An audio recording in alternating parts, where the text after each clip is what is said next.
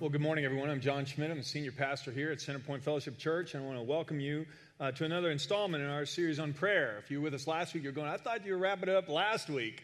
After we met as a leadership team this last week, we decided how silly would this be to end a series on prayer when we have a 4th of July weekend that we're finishing up, and we haven't even taken time to pray for our nation. And that would be silly because the Bible has a lot to say about Christians praying for those in authority. So inside your bulletin, you will find an outline where I'm headed today. And today, we're going to talk about praying for our nation. That's important to do. And what really inspired this was the whole discussion that we had, I had with some of the staff and things. We are many times, you and I can go around to people's houses, at a place for dinner. We'll have dinner with people, and the subject of our nation and where we're headed, or politics will come up, and we'll have discussions. You might have a discussion somewhere with a friend online, or you read a lot of posts on Facebook or other things where people are angry about the direction our government is going over one issue or another. But the question is this: how often do we stop and pray? Here's another question for you. When's the last time, after a discussion about an issue facing our government or about one of our leaders, that somebody said to you, hey, can we stop and pray for him or her? Can we stop and pray for that issue? Would you come over to my house tonight and we can have a prayer meeting about that? Well, most of us will go, well, I don't know if that's ever happened. Well, you'll be comforted to know the Bible has a lot to say. God's Word has a lot to say about how we're supposed to pray for our leaders and things we can pray about. And today I'd like to share a few of those things with you. So let me have a word of prayer for us right now, and we'll jump right in. Heavenly Father, I thank you for a holiday weekend. I thank you, Lord, for our nation. I thank you, Lord, for your Word, which guides us in all matters of faith and practice, and even tells us how we can pray for our leaders and pray for our country. And I pray, Lord, that you would remind us of a few things today. You'd open our minds to some things we need to learn today so we can pray better. We can be better citizens as Christians and much better at praying for our country than we've been in the past. I pray these things, Lord. I ask that you'd speak and move me out of the way and say whatever you want said to us this morning. In the name of Jesus, the strong name of Jesus, amen. Well, if you need a pen to fill in the blanks in your outline, just raise your hand. If you didn't grab a pen on the way in, then we can take some notes as well. And I hope this will be something that will be very helpful to all of us. But the first point on your outline, I've got 3 things I'd like to say about praying for our nation. You could probably have 33 things from the Bible, but these are 3 that came to my mind. First of all, you and I, if we're going to pray for our country, we need to give thanks more often than we do. We need to give thanks. We live in a country where we are blessed. If you have not traveled outside the U.S. recently or been to many other places in the world, there are a lot of things to be grateful for here in the U.S. of A. We have a lot of wonderful things that we're blessed with. Ephesians 5:20 reminds us, and give thanks for everything to God the Father in the name of our Lord Jesus Christ. Paul also wrote to the Thessalonians, be thankful in all circumstances, for this is God's will for you who belong to Christ Jesus. It's God's will that we be thankful. It's God's will that we give thanks. And I know we have a Thanksgiving Day set up in November every year, but we can give thanks more than once a year. And even on that day, we talk about football and eat a lot of turkey, but even then we don't give thanks. It would seem right when we're celebrating our nation's birthday to give thanks for our many blessings. So I made a list of 6 or 7 things here that I often take for granted, and maybe you do too. First of all, our freedoms. Our freedom of speech, our freedom of religion, our freedom to assemble. Do you know this morning we can send out Facebook notices, we can put things on the internet, we can make a phone call to people and say, hey, come over to join us for worship at Centerpoint. We're here at the Marriott Legends in Prattville, we're at the Jim Wilson YMCA in Montgomery. We've got opportunities to worship the Lord at multiple sites at the same time. We can even invite friends. We can publicly tell people we're going to go worship God. There are other places in the world today where Christians are huddled in secret. They can't let people know because they could lose their jobs. In some places, they could lose their lives. And you and I, many times, we don't even say thank you for that. I mean, we have incredible opportunities here and great freedoms. We can give thanks to God for our Christian heritage, our churches, our pastors, evangelists, those who helped us know God. I mean, it's wonderful to read some of the things written by Lincoln or Washington, where they give thanks to Almighty God for our nation, and they remind us to pray for our country. And there are many people who have blessed us in the past, and have we thanked God for them? A lot of times I don't. I just kind of take it for granted. That's the way it always is. It's not that way for everybody in the world. And we need to be grateful. We thank God for our school teachers and educators who've helped us reach our fullest potential. A coach or a school teacher, somebody who dedicated their life to teaching young men and women. Didn't make a ton of money, never became famous, but had a great impact on us. Have we thanked God for them? Our policemen, our firefighters, our first responders in crisis. I had a friend riding with me not that long ago, and we passed an accident scene. And as we were passing by and looking at it, and there were EMTs out there, a fire truck, there was a couple of police, state trooper car, and some other things out there, and lights were flashing. And I said, can we just pray for them? We prayed for the rescue workers, and we gave thanks for them. And as we drove on, the person said, I hate to tell you this, I've never done that before in my life. I've never given thanks for the people there. I don't know why not. He said, in fact, every time I pass a state trooper on the highway, I'm always slamming on the brakes. Isn't that all too true? Lord, thank you for those people, but not right now. And maybe we can be thankful for them. We got to be thankful for our hospitals, our skilled doctors, our nurses and technicians. When I go to hospitals and I pray with people and they're in recovery or they're headed into surgery, one of the things I always make sure to do is to say, hey, thank you, Lord, for your many blessings. I was on a mission trip a number of years ago in another country, and I got a bad infection and went to a hospital there, and it was not up to standards in the United States. I was never so glad to get back home. I won't take our health care for granted anymore. Our prosperity and material blessings, our right to own property and choose our own careers. In some countries that's not possible. And we take that for granted here. We give thanks for that. We should give thanks for that.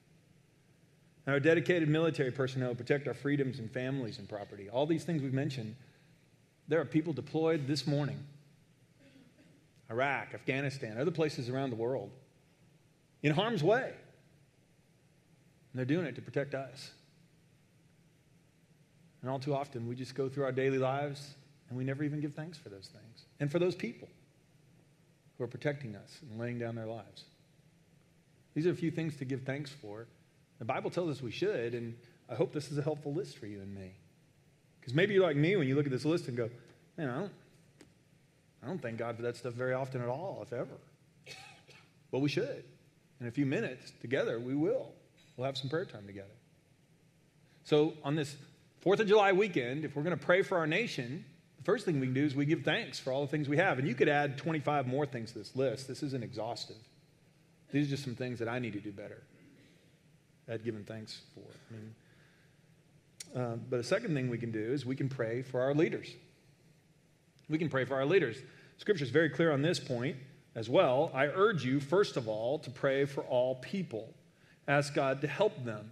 Intercede on their behalf and give thanks for them. Pray this way for kings and all who are in authority so that we can live peaceful and quiet lives. And please underline that, so we can live peaceful and quiet lives marked by godliness and dignity. This is good and pleases God our Savior.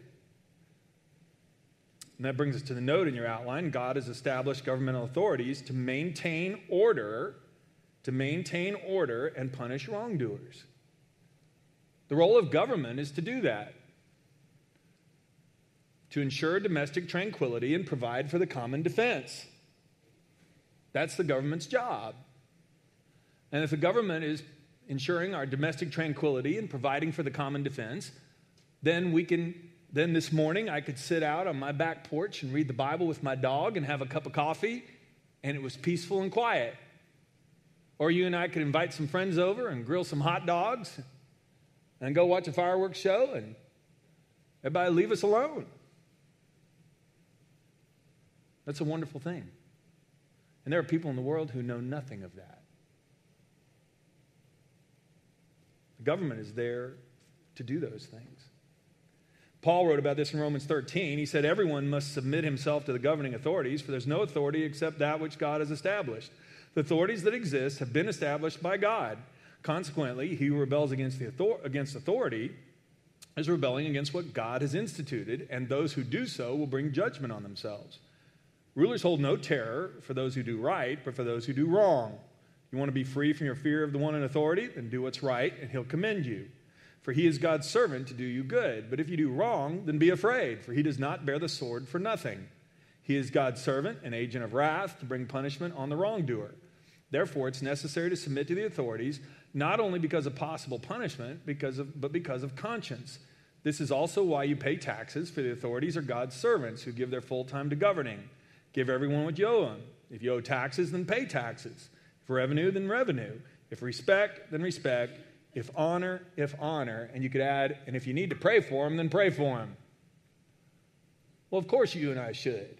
If we honor and respect our authorities and we believe that, hey, God has put people in positions of authority to maintain order so we can live peaceful and quiet, godly lives and carry out the mission that God has for us, well, then we need to pray for those leaders.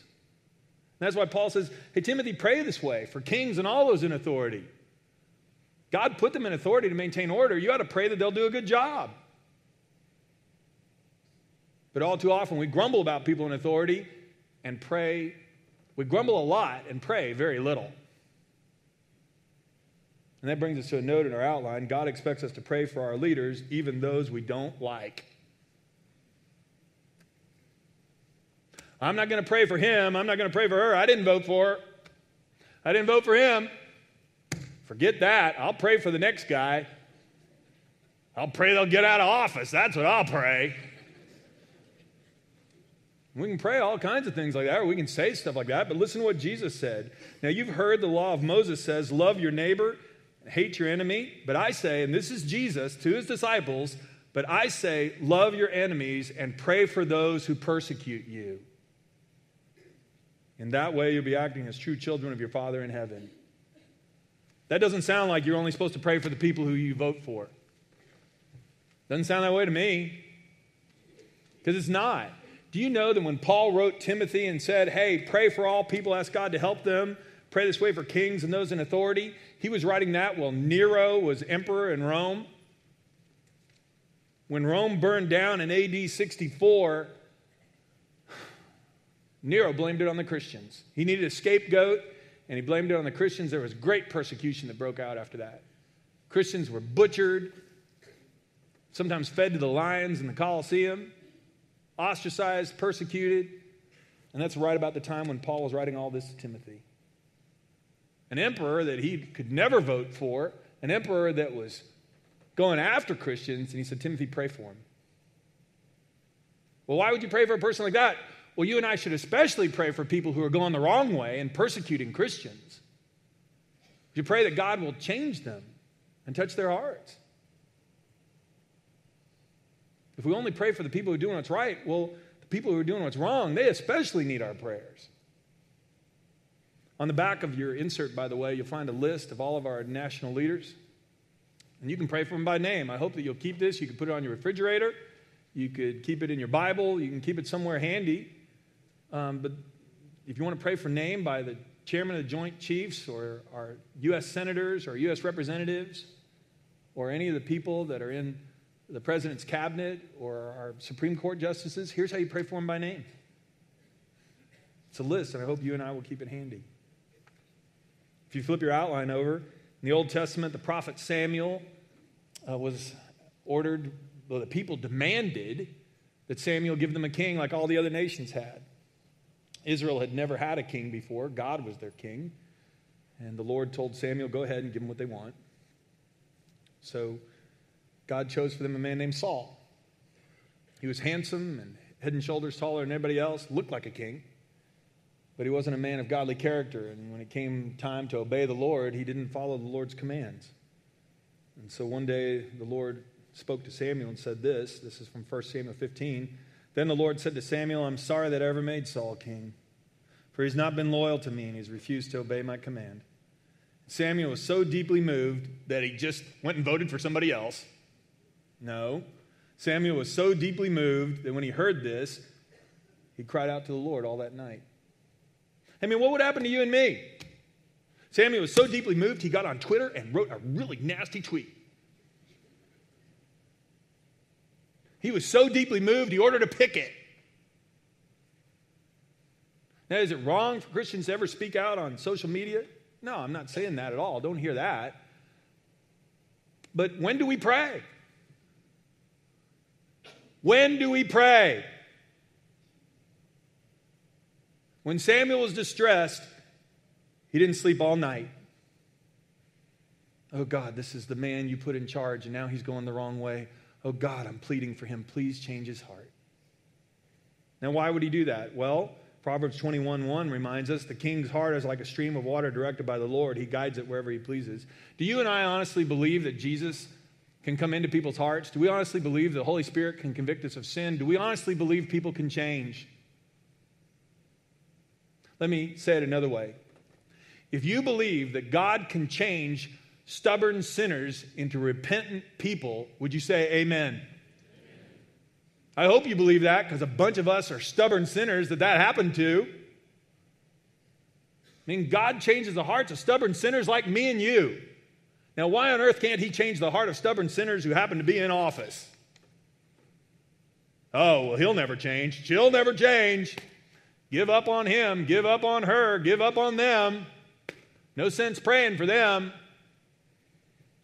Really?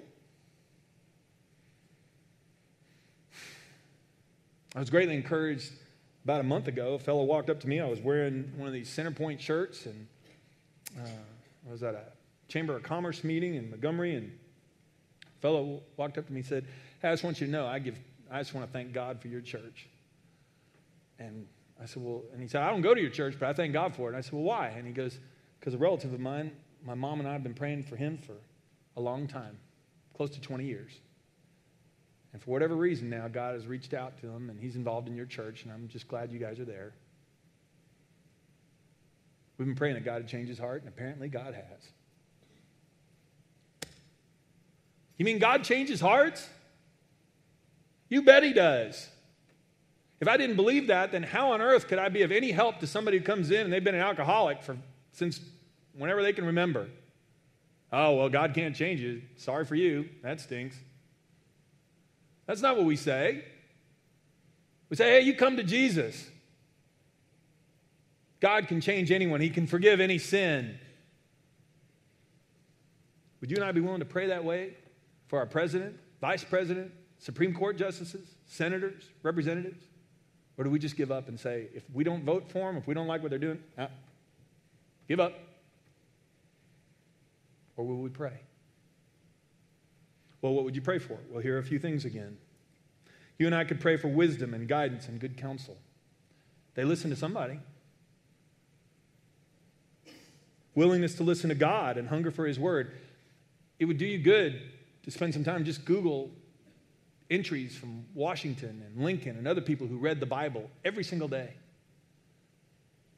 And you and I can pray that, hey, our leaders will read the Bible. At Centerpoint, we believe that reading the Bible will change people's lives. And I love God's word. It speaks to me every day. It'll speak to you too. It'll speak to our president. It'll speak to our Supreme Court justices. It'll speak to our senators and representatives. It'll speak to the Joint Chiefs. The Bible will speak to whoever reads it. I believe it. Well, why wouldn't we pray for that? So they can make godly decisions. We could pray for fairness and justice and courage to do the right thing. Imagine the incredible political pressure on our leaders. Humility and willingness to listen to people they represent.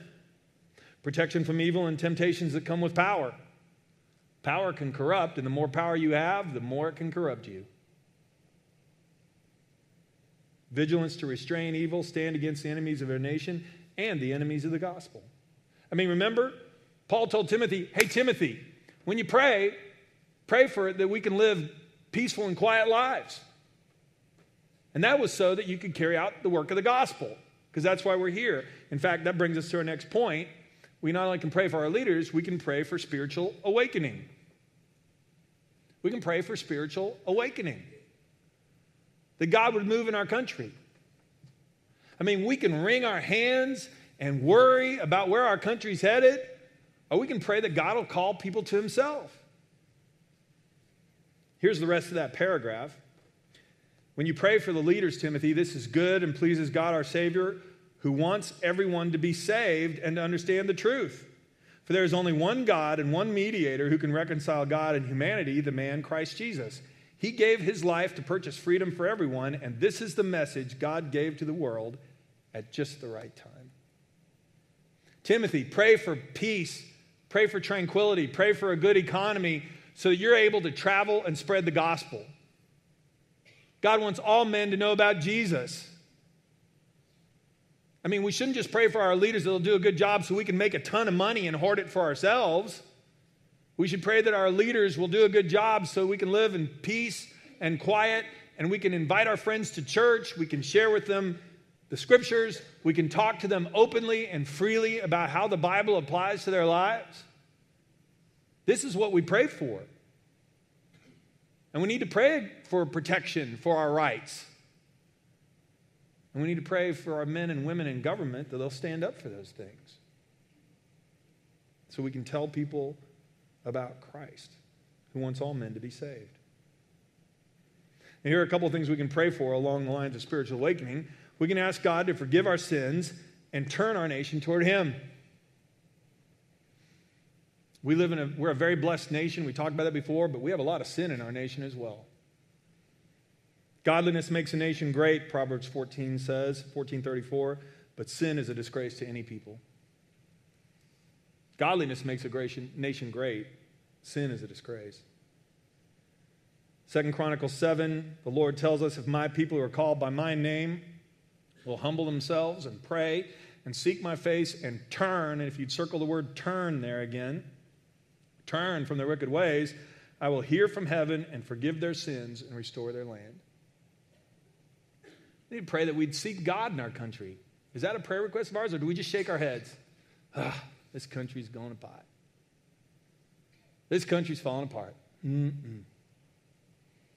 Or do we pray that God would turn us toward Him, toward His Word? We can do more than shake our heads. We can pray for spiritual awakening. This is good and pleases God when we do that. He likes it when we pray that way. Paul also wrote to Timothy these words. If you want to know what you would pray for, Paul wrote to Timothy, he said, look, Timothy, in the last days there will be difficult times. People will love only themselves and their money. They'll be boastful and proud, scoffing at God, disobedient to their parents, ungrateful. They'll consider nothing sacred. They'll be unloving and unforgiving. They will slander others, have no self-control. They'll be cruel and they will hate what is good. They'll betray their friends. They'll be reckless, puffed up with pride. They will love pleasure rather than God. They'll act religious, but they will reject the power that can make them godly. Do any of those things resonate with our culture?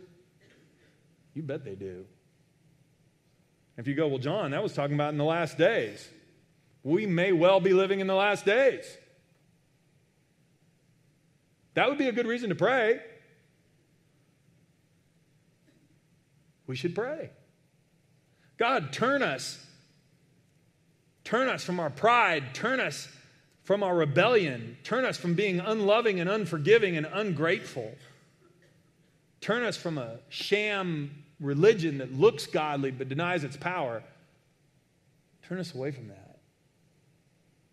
Help us follow you.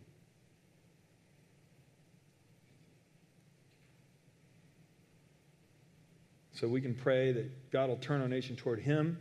If we're praying for spiritual awakening, we can also pray that Christians will thoughtfully live out our faith. As Christians, we will thoughtfully live out our faith. Paul to the Ephesians again. Take no part in the worthless deeds of evil and darkness. I mean, if we're living in a culture where those things are happening, he says, hey, don't do that. Instead, expose them. It's shameful to even talk about the things that the ungodly people do in secret. But their evil intentions will be exposed when the light shines on them, for the light makes everything visible. This is why it said, awake, O sleeper, rise up from the dead. I mean, we're praying for spiritual awakening, that people will wake up. And Christ will give you light. So be careful how you live. Don't live like fools. This is written to us. This is written to Christians. Be careful how you live. Don't live like fools, but like those who are wise. Make the most of every opportunity in these evil days.